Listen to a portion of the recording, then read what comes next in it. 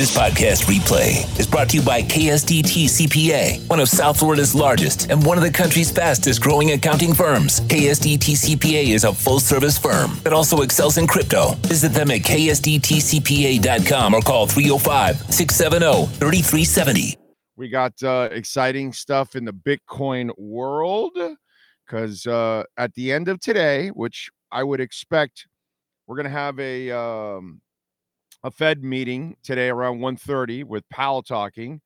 I would imagine it's going to be positive. I don't think there's going to be anything negative or anything like that. Not that they're going to cut rates yet. They will soon. And then things will get incredibly bullish on top of that. But it all depends on what he says today. And this should be able to set the markets off a little bit, stocks and crypto. But today, Bitcoin could end up with its 5th straight green month. That's incredibly strong. They haven't done that since the last halving. And guess when the halving's coming? It's about 80 days from now, 75, 80 days. I don't know, something like that. It's a block. It's not really like a day. So you got to kind of time the block and what day and all that kind of stuff, depending on the pace of everything going on.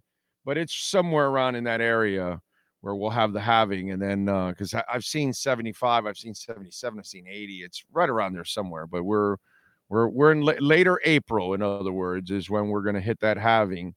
And then it's I think I saw where the ETFs right now are buying on average 1,200 Bitcoins a day. And they don't produce that. They produce like 600 and something a day. And in April, it'll go down to 300 and something a day. So it is just, the demand is going to continue now to climb. And then the availability of Bitcoin will be less. So pretty strong, for those people that don't follow it, 5 straight green months now for Bitcoin ending today, which is just an absolutely bullish sign going right in to this entire year, the halving and everything else going on that's going to happen. It's pretty damn bullish. So looking forward to that. Strong day today. And if Powell says anything positive, markets are going to absolutely, the stock market's already at its all-time high. You know what I mean? So that's obviously the rich are doing very well. Let's just put it that way. Okay.